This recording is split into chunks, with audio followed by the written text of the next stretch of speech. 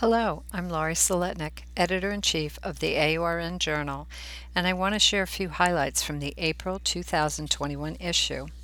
This month's issue features a special focus on staff safety and offers a total of 4.0 CEs to assist in meeting your certification needs.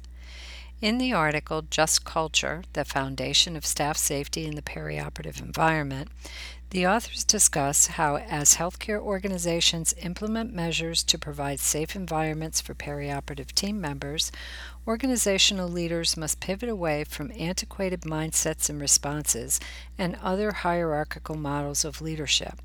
Foundational to creating and fostering safe environments is providing an atmosphere in which staff members, regardless of their role, are empowered to speak up for safety. This article defines a just culture, explores the critical elements of a just culture, including psychological safety, leader and staff member responsibilities, and staff member empowerment, and provides tools and resources that may be beneficial for leaders who are creating a just culture for staff safety in the perioperative setting. In the article, Ergonomic Challenges in the Perioperative Setting, the authors explore how the perioperative setting places unique physical demands on its workers. Perioperative personnel are responsible for a variety of physical tasks, including moving and positioning patients, holding extremities, and moving equipment and supplies.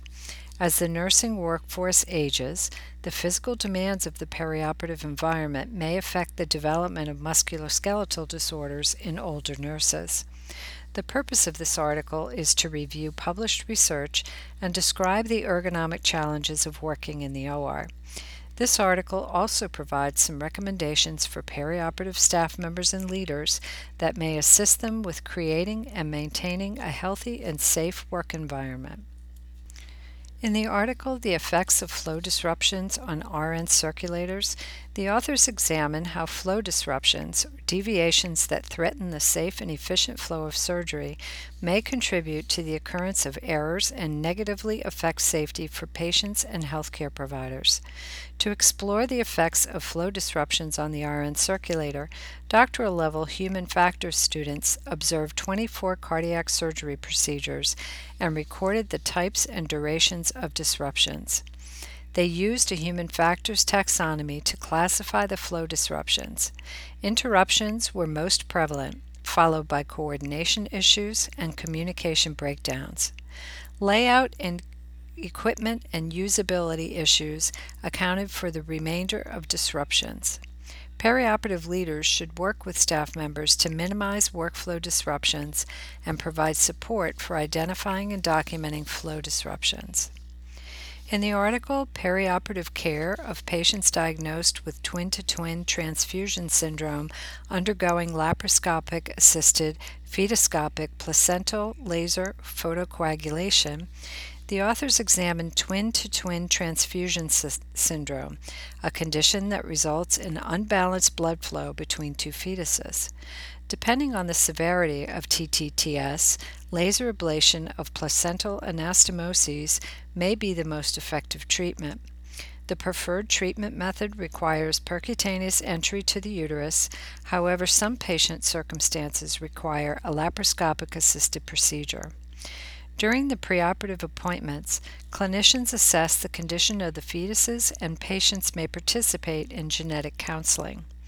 Intraoperative care involves an interdisciplinary team that may include a pediatric general surgeon, maternal fetal medicine specialists, an RN circulator, a scrub person, and an anesthesia professional.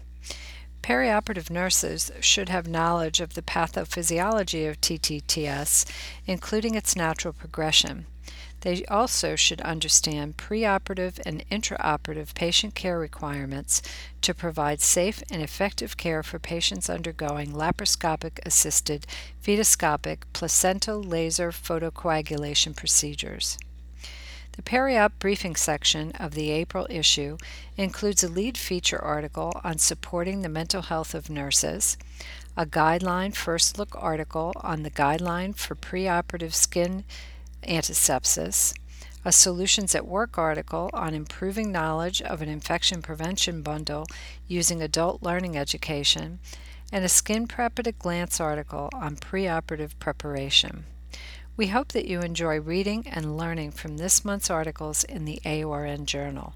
Please continue to share with us how you're translating research into your practice and implementing innovative practices. Contact us if you're interested in writing or peer reviewing for the AORN Journal.